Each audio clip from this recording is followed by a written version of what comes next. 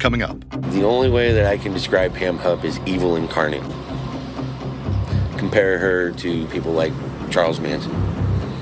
As crazy as this story has been, I don't think it's out of the realm of possibilities that we've got at least one or two more crazy twists to come. For Vault Studios, I'm Will Johnson. You're listening to The Daily Crime.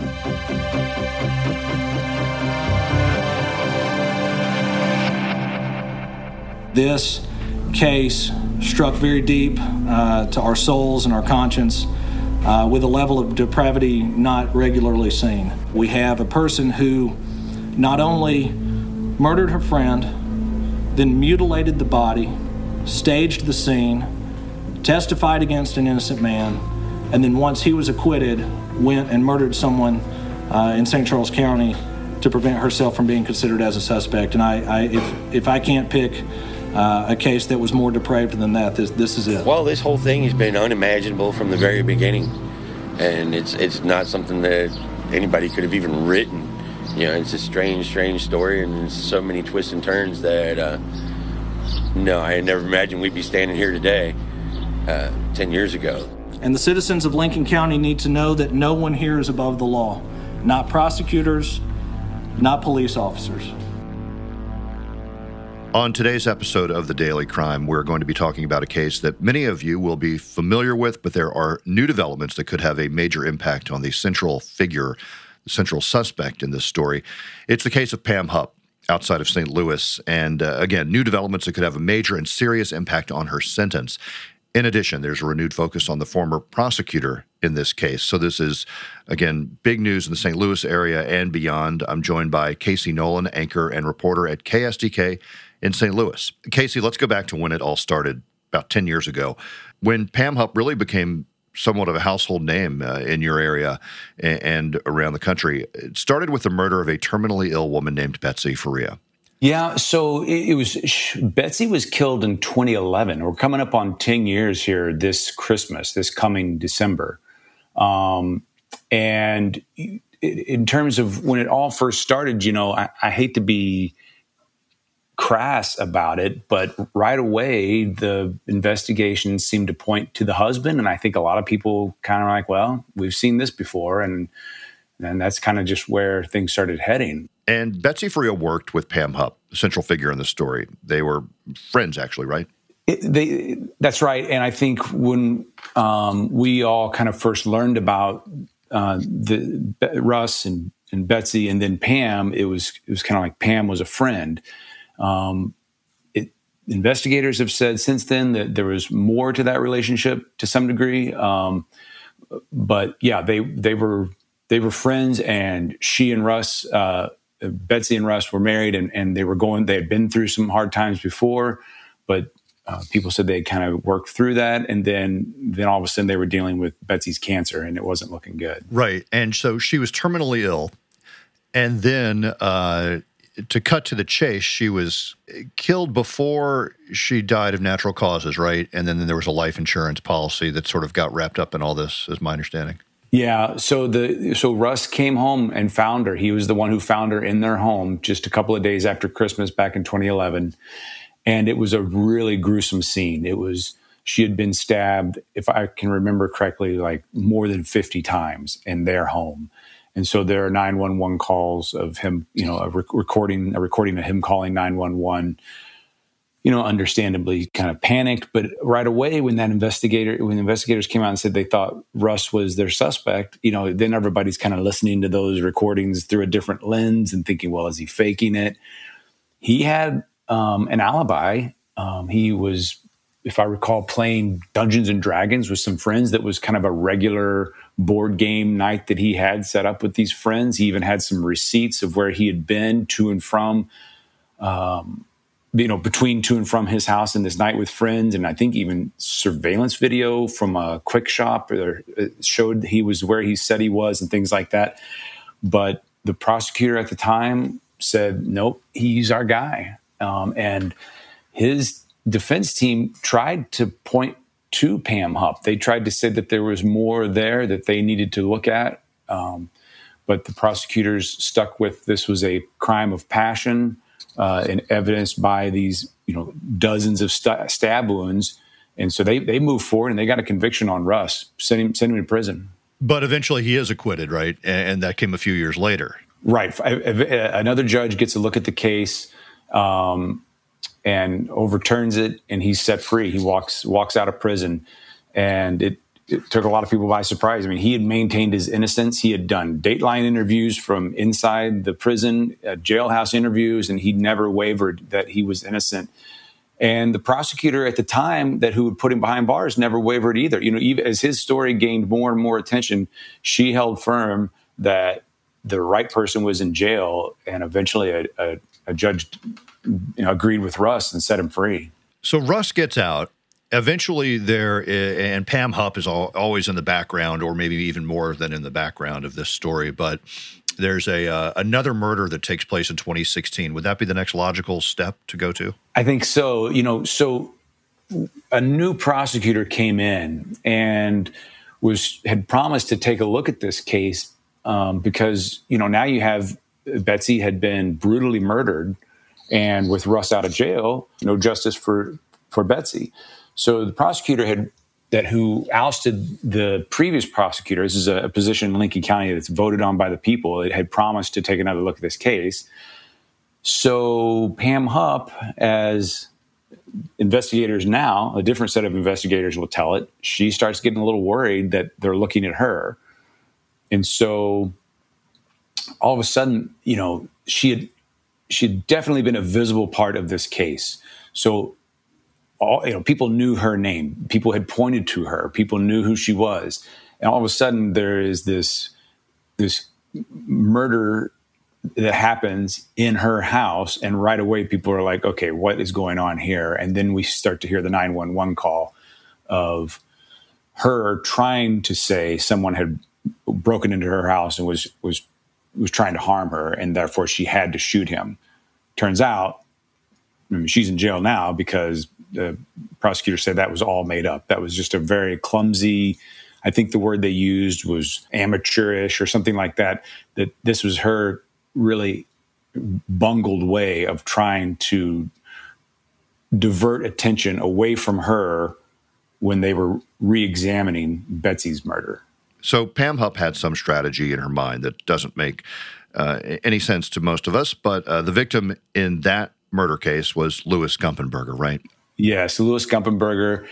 His family has described him as having both physical and mental disabilities. She'd tried this allegedly with a couple other people where she approached them basically on the street and tried to tell them of all things that she was a Dateline NBC producer, which again, the strategy here doesn't really seem to make sense. But in her mind, she was going to get someone to come in and try to reenact a 911 call in her house, at which point she would then, shoot them, kill them, and try to stage a scene that made it look like somebody was out to get her. So she found a taker in Louis, and they were able to track the money pretty easily. She had given him some money to come into her house, and and then she called 911 saying she was being threatened and shot him while she was on 911. Well, pretty quickly they were able to trace the money. They found money on him that in the serial, like $100 bills, serial numbers that lined up with money that was in her nightstand. So it was pretty sloppy at best, that in the way that she tried to pay him to come into her house so she could kill him. And again, I don't really know that anybody has ever been able to wrap a nice little bow around her strategy, how that would somehow exonerate her if they were looking at her for Betsy's death. But in her mind, that was her plan, I guess. But she's now in prison without the possibility of parole for killing Louis. Two murders then. Betsy Faria, Louis Gumpenberger, she's behind bars now for Louis Gumpenberger's murder. And the reason why we're talking about her today is that there is new news. Can you talk to us a little bit about that and what's going on? Yeah, this is what a lot of people think should have happened the first time. Now, Pam Hupp is charged with murdering Betsy Faria. And, we talked about how gruesome it was and all the multiple stab wounds and how she was killed. that was a clue that the then prosecutor said it was a crime of passion that pointed to her husband, Russ. Well, now the new prosecutor says that's just how calculated Betsy was, that she tried to make it look like a crime of passion, stabbing what was supposedly her friend upwards of 50 times, killing her in her own home. Now, we already knew that Betsy had taken out a life insurance policy, and for some reason, instead of putting the policy in Russ's name, her husband, she put it in Pam's name. It was about $150,000, I think. So they say that the motivation was greed, and that she wanted this money, and she was going to kill her friend who was already suffering from cancer to get it. And do we know anything more about why this information is coming out now, and what investigators or how they've been able to unearth new information? Well, it's a new prosecutor. I think it's as simple as that. New prosecutor and a new sheriff. So not only have they reinvestigated Betsy's murder and charged Pam, but they're looking at the former prosecutor too. They've promised to have some answers by the end of the year, which will be right about the 10th year anniversary. I've reached out to the former prosecutor, who used to be pretty open to talking to us, and she always maintained that Russ was the guy and that she had done her job. Well, we're not able to get a hold of her now. She has not replied to, messages that I've sent her and things like that. But I think the simple answer as to why now is because we've got a new prosecutor who took a new look at the evidence and enlisted another department. Even though there's a new sheriff in Lincoln County, he also enlisted another department to kind of bring in a little more separation to this case, and a little more an attempt at some more transparency. But it's as simple as that. The new prosecutor believes that the previous prosecutor not only bungled the case, but tried to hide evidence and do other things to protect their case, to kind of save face, all at Russ Faria's expense. Lincoln County Prosecutor Michael Wood says it's clear Pam killed for insurance money, and now he's going after the investigators who failed to see it. This was one of the poorest examples of investigative work that I, as well as my team, have ever encountered. Russ Faria served years in prison for his late wife's murder. He was exonerated and received a settlement from the county. I've constantly said that they did a very poor investigation. In fact, I've compared them to the Three Stooges and at one time to a bunch of incompetent monkeys. Prosecutor Wood says this was confirmation bias in the purest form, meaning once law enforcement and prosecutors made up their minds about what happened, they ignored evidence and even twisted it to save their own egos. Most concerning, however, is that information came to my attention from 3 separate and independent sources, that witnesses were asked to lie on the stand by the prosecutor in that case. In many ways, it's the beginning of the end to a storyline people have wanted for a very long time. I had never imagined we'd be standing here today 10 years ago. It's kind of like the case that, not to sound glib, just doesn't go away, does it? I mean, here's, as you mentioned, we're coming up on 10 years since Betsy Faria lost her life. Yeah, and I think back to when it first happened.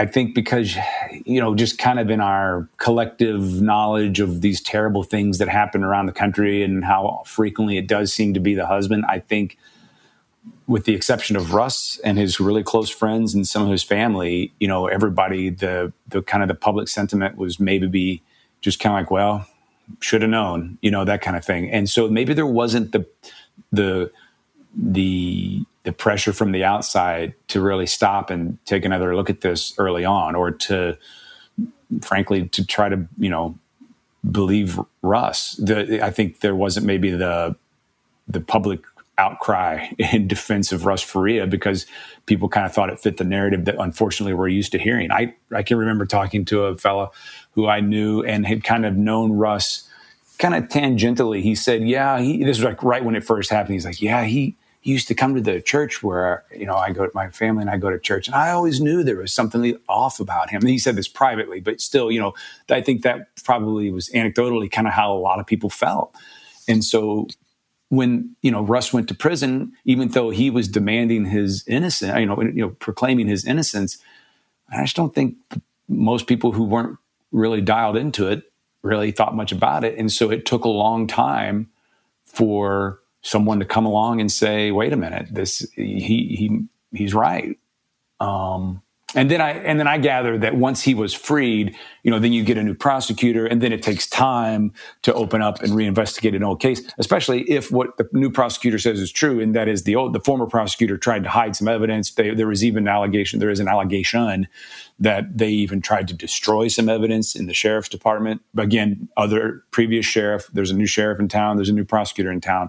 But I gather it just takes some time now that, it has taken some time after somebody tried to cover up what they say was not only a botched investigation, but potentially an intentional cover-up of a bad investigation. So Pam Hupp is in prison, life in prison.